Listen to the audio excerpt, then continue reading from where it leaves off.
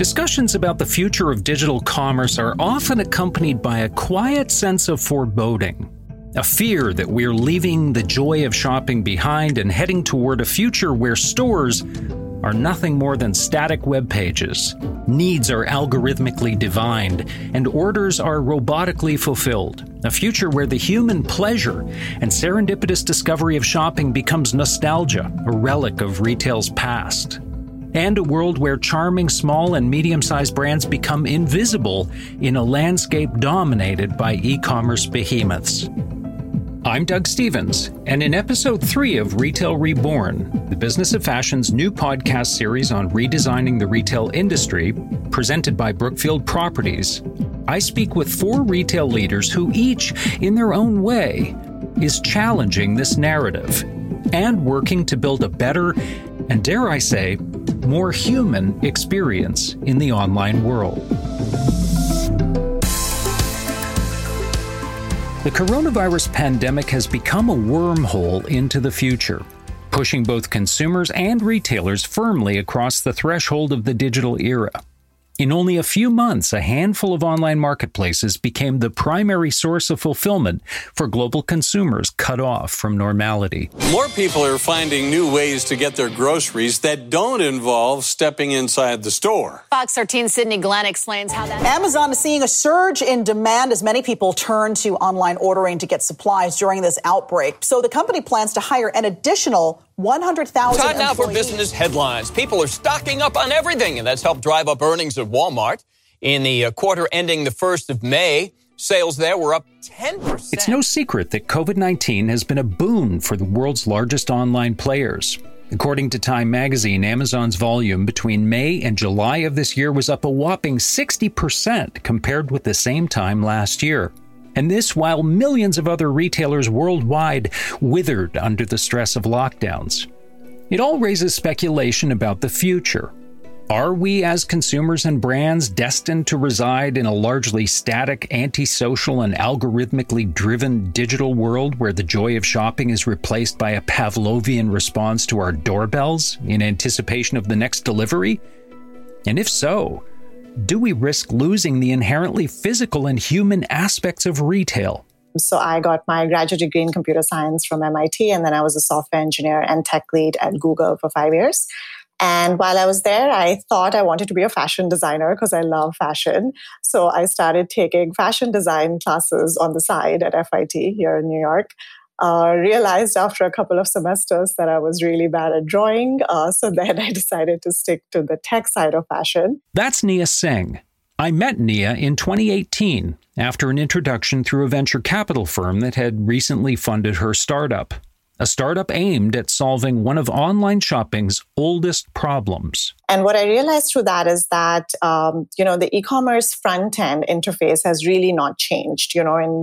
Amazon created this interface originally to sell books 25 years ago. And all the e-com platforms today, they have innovated so much on the back end on how, the logistics and all of that. But the front end has pretty much stayed the same. And if you want to create something that's different for a brand or a retailer, they have to put in a lot of their own engineering resources to build something very custom. And it's very difficult to evolve beyond this grid interface. So that was kind of my first starting point of when that planted the seed in my head. After that, I was the head of product at Vogue for 4 years. So I was the first tech person they ever hired in their history. And it was a dream job for me as I love fashion.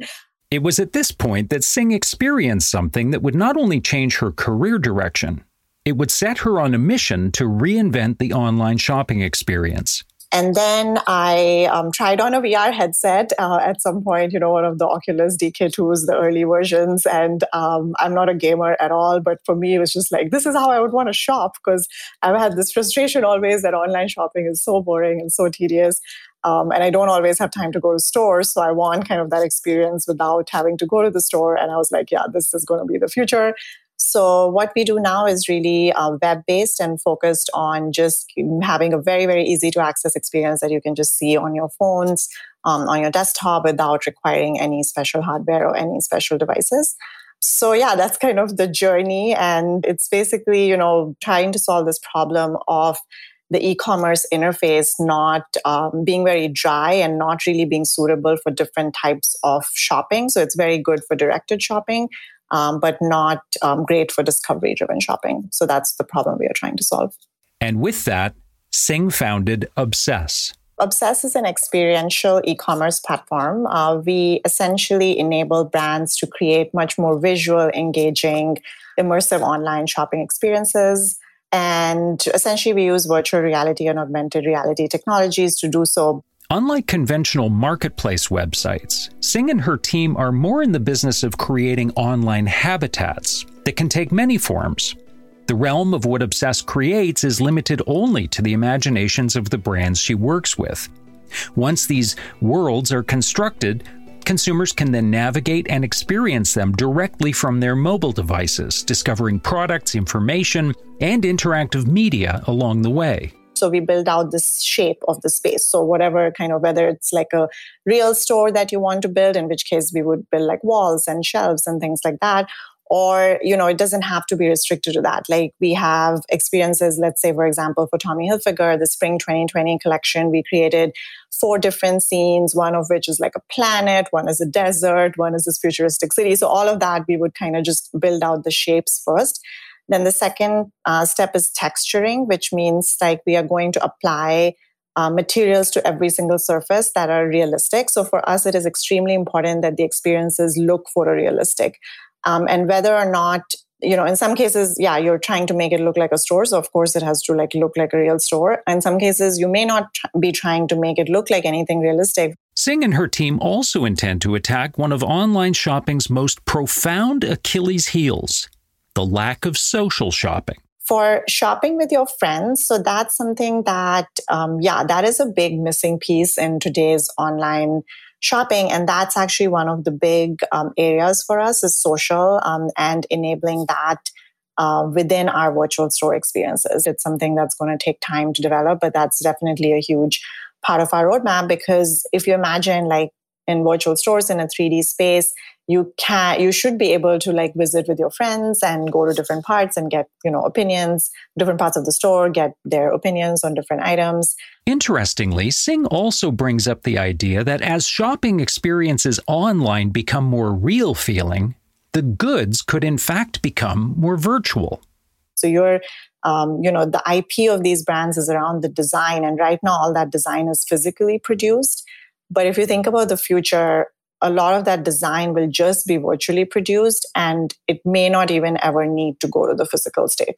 So I know that's very, very out there, but I do think that's a huge part of within 5 to 10 years. In the future, you can imagine with augmented reality that you don't need to own those items physically. You can actually just digitally wear the items or digitally carry the bags, and in your virtual version, you are in social media or in your video chat that you are just virtually carrying those items. So I think this is still a very new area, but I feel like this is really promising. And I think there are going to be brands that will pop up that are entirely virtual. So they never produce anything physically, but they are designing clothes and accessories virtually.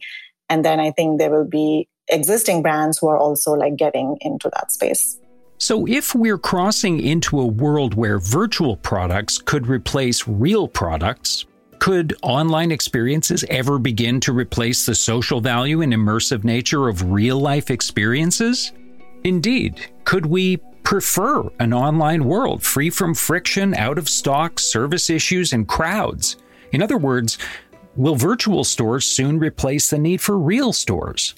Yeah, that's a great question. I think it's going to take time, because for us to get to the point that the virtual experience is everything that a real life retail experience can be, it's certainly, I would say, at least 10 to 15 or 10 to 20 year timeline. And the reason for that is, first, of course, it's just the technology getting to that place, but then it's all the platforms that build on top of it. So for example, let's say virtual try-on, right, for clothing. This has been an area that's, people have talked about it for a long, long time, just like virtual shopping.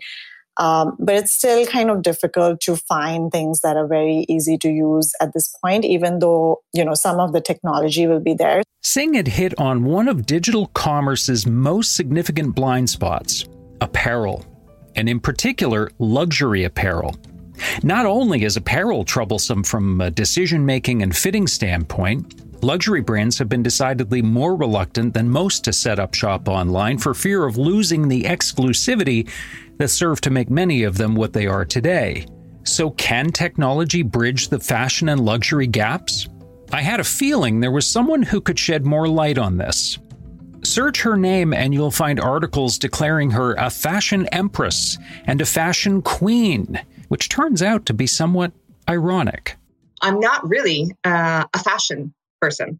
So actually, I'm a tech person. I've always worked in technology. I've always worked in technology around helping companies transform their businesses.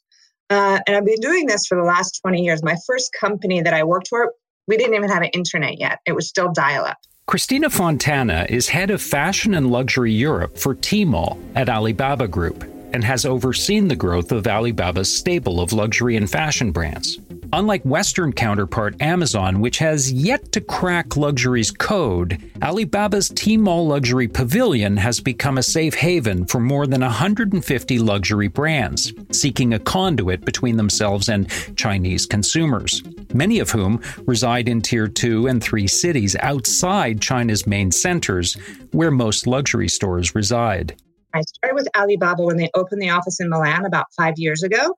And I naturally ended up working with fashion because fashion and luxury is such an important piece of the Italian business ecosystem that kind of fell into that space. And at the time, 4 or 5 years ago, it was also one of the industries that needed the most help in revolutionizing the way that they were using digital and that they are using digital to face a new world. So what does this new world Fontana describes mean for how retailers and consumers connect, especially against the backdrop of COVID-19? What we've seen in the last few months is each consumer has a different level of comfort right now about going back into stores. And in some places, for example, the United States, maybe some of the stores aren't even open yet. But it's about finding the comfort zone for your consumer. So when we talk about bringing people into store, what we see is, for example, I'll use an example from China. We have one brand that we're seeing a lot of people watch their live streams on their Tmall store, right? They would live stream the fashion show, but then they would continue buying what we call standard products online. So they would continue buying belts, bags, things that don't have sizing issues or things like that. But what we did together with that brand is we invited the people that had been watching those live streams to come into the store for an appointment with a personal shopper. So I said, okay, we know that you've seen this. You've come back and watched the video 3 or 4 times. The products have just arrived in the store. Come into the store and see them. And of course, it's geolocalized because in China, we have that information and we can bring them into the closest store. This online to offline or O to O flow of consumer traffic is something Fontana suggests is becoming implicit in China. In fact, as she describes, the boundaries between the two have all but disappeared. Another example that we have, which was very similar, we worked with a brand that was looking for a new physical location, okay? And they wanted to test different areas in Beijing. So they built as a brand, they built the physical pop-up store, right? They built a pop-up store. It was beautiful. We made it all 3D and put it online. But what we did is we invited Alibaba Luxury Pavilion VIP members to come to the opening of the store because it was a new area for them. They wanted to understand if they had the right traffic in that neighborhood to support a full-fledged flagship store in that location. So we used our data together with their data because they have a store on Tmall. We were able to match those customer segments and bring the right people into their stores. At the same time, we were able to allow people that weren't in Beijing, so all of the fans that were following this brand on Tmall were able to follow this event, which was a super event. They had built this they spent millions of euros to build this beautiful pop-up store that was going to last for, a week, 10 days with KOLs and all these kind of things. They were able to amplify that messaging and share that experience with people throughout China instead of just the people in Beijing. So this is what we talk about when we're talking about bringing people in store and having that experience be, the same and very fluid between in-store and online. Now a word from our sponsor, Brookfield Properties' Meredith Darnall, Senior Vice President of Business Intelligence and Strategy, who shares retail insights from the real estate perspective. As real estate owners, so we're uniquely positioned to support our retailers across their value chain at their most meaningful touch point, which is their store. As digital native brands have opened across Brookfield Properties, the feedback that we've received from the leadership is we're going to give greater sales than we were on the urban high streets.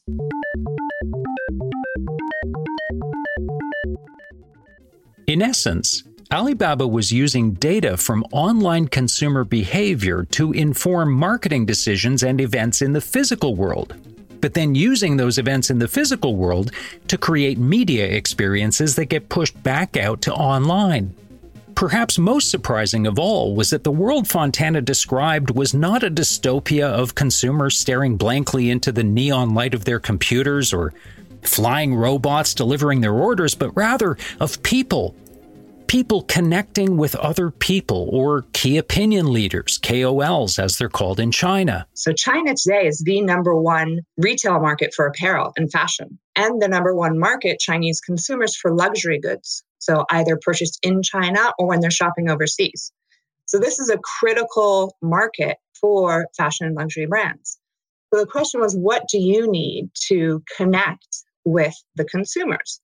Because on our platform, we have 700 million consumers in China, more than 700 million. So we've created a set of technology working with the brands that allows them to connect and give those special experiences to their consumers. I think what we've seen since COVID has come out in the last 4 months is an incredible acceleration and willingness of brands to finally adapt these technologies. As case in point, Fontana points to InTime, a chain of Chinese department stores Alibaba acquired in 2017, all 65 of which were forced to close during China's lockdown. Their stores were closed in China, and this is true for, every brand. So the question was, how can we keep our customers engaged? How can we maintain that relationship that we've built with our consumers? So we started doing live streaming directly from InTime. So live streaming meant that the sales assistant in the store, so the person that I would be used to interacting with when I went into the store, could get on live stream and start talking to their consumers, presenting products, and shipping product out of their closed stores. In fact, Fontana says InTime mobilized 5,000 of its in-store staff to become live streamers. I found this particularly interesting. Not only was Fontana suggesting that in Alibaba's world, online experiences supported by technology can draw consumers to physical retail, but that physical retail experiences supported by human beings can also be narrowcast to specific consumers. To learn more, I called InTime CEO Chen Xiaodong.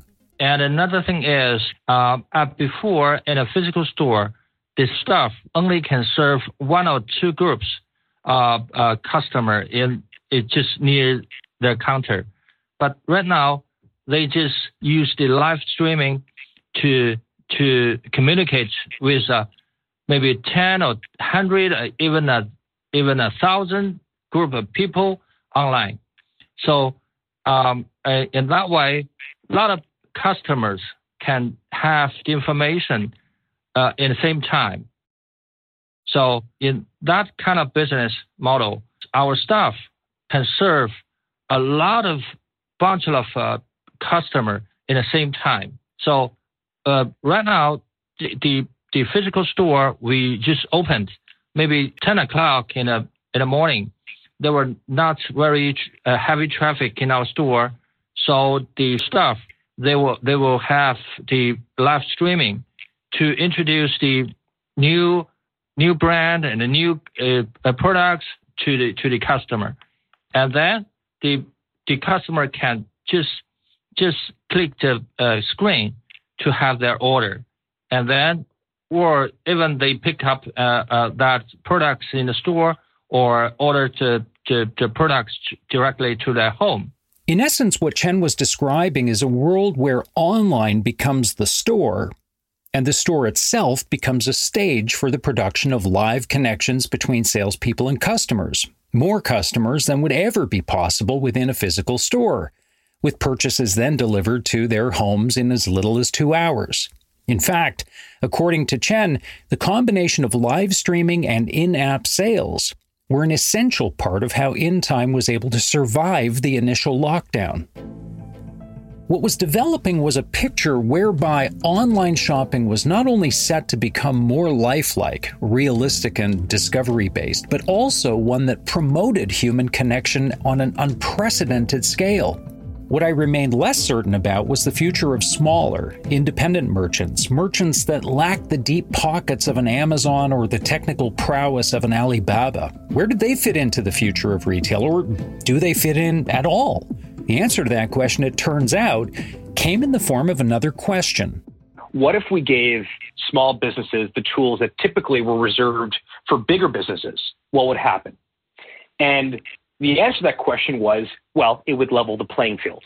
Harley Finkelstein is the Chief Operating Officer of Shopify, a company that enables commerce across millions of merchants worldwide. I met Harley in 2012 when we both happened to be speaking at a conference in Toronto. I can still clearly recall him regaling a small room of mostly small and medium-sized retailers, laying out an impassioned case for why taking their businesses online was no longer optional. It was a humble start, born out of one key insight. It was impossible 15 years ago for a small business or an emerging brand to build a beautiful, scalable, high-functioning online store. And the reason it was difficult was because the technology was set up in such a way that the barrier to entry was effectively capital. You needed money to build an online store. And if you didn't have money to build an online store, it started kind of at a couple $100,000, went up to many millions of dollars. The only other option you really had was you were able to sell your products on a marketplace. And although the marketplace side of the coin was less expensive, it forced you to effectively rent customers from that marketplace. E-commerce software leader Shopify has no doubt been a top-performing growth stock this year, more than doubling since a breakout in February. In the 8 years or so since meeting him in that small, nondescript conference room, Finkelstein and the team at Shopify have not only leveled the playing field, they've created a field unto themselves, generating $1.5 billion in revenue in 2019, and during the pandemic, providing a vital lifeline for millions of businesses. As for Finkelstein, he remains as passionate about the cause today as he was years ago. Actually, it's interesting. If you were to look at Shopify, if you just take our U.S. stores and you were to aggregate them and for a second pretend like they are a single merchant, we would be the second largest online retailer in America. That's a cool sort of flex, but why that's really more impactful is because what you realize is each one of these retailers on their own has no way to compete against the massive economies of scale of the Amazons or the Walmarts or the Best Buys or the Home Depots of the world. But because they're all integrated through a platform, which is Shopify, we can actually create economies of scale for them and not keep them for ourselves, distribute those economies of scale, which even further levels the playing field. Today, Finkelstein and the Shopify team see their platform not as a moat, protecting their merchants from large players like Amazon, Facebook, and Instagram, but rather as a critical plug-and-play interface, allowing them to integrate whatever social platform or marketplace they believe their customers are present on. Sort of a Switzerland of e-commerce. Most recently, for example, Shopify inked a deal with Walmart, allowing select Shopify merchants to sell on Walmart.com. We feel like Walmart.com already has an existing base of consumers. But up until very recently, Walmart.com only sold Walmart's products that Walmart actually purchased and were reselling, or in some cases of the private label, they were selling directly. When they opened up that marketplace, or that they opened up Walmart.com and said, hey, we want to invite third-party sellers on, you had a supply and demand issue. On one hand, we know we have the demand side because we know so many people are going to Walmart.com, but Walmart needs to stock that marketplace with products that people want, whether it's Bombas socks, or it's Tommy John underwear, or it's Allbirds shoes, or it's Kylie Cosmetics, or it's Gymshark t-shirts. They want to have great products there. Well, all of those direct-to-consumer brands that consumers love, that they deeply care about, those are all Shopify merchants. When asked if moves like this could turn Shopify itself into one of the mega marketplaces it originally set out to be antithetical to, Finkelstein says he sees it differently. Some of these retailers are trying to build these empires. We've said that we're trying to arm the rebels. What we've noticed is that consumers have now began to vote with their wallets to buy from the rebels instead of buying from some of these empires. That consumers are now choosing to buy direct from the brands themselves for a whole bunch of reasons: price, experience, quality, but also because we as consumers, and I think COVID has shown this, we actually believe that in order for us to have a well-rounded, interesting society and culture, we actually need these small businesses to exist. And I think that's what our goal is we say we want to make commerce better for everyone because we think without a company like Shopify, the future of commerce is going to rest in the hands of the few, not the many. So, will we spend more and more time online? The answer seems to be an unequivocal yes. And will we buy more there too? Yes again. But that doesn't necessarily imply a dehumanizing of retail. It doesn't have to be so. Indeed, what we may be seeing is a return to human connection, visual discovery, and entertainment at a scale never before imaginable. A future where technology doesn't subjugate physical experiences, but supplements them, celebrates them, and enhances and informs them.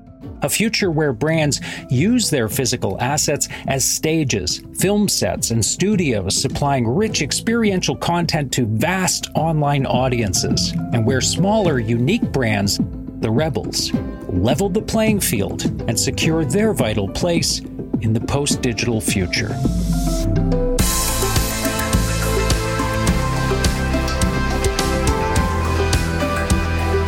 If you've enjoyed this episode of Retail Reborn, created by the Business of Fashion and presented by Brookfield Properties, subscribe to the BOF podcast to receive all future episodes in our 6-part series. Until next time, I'm Doug Stevens.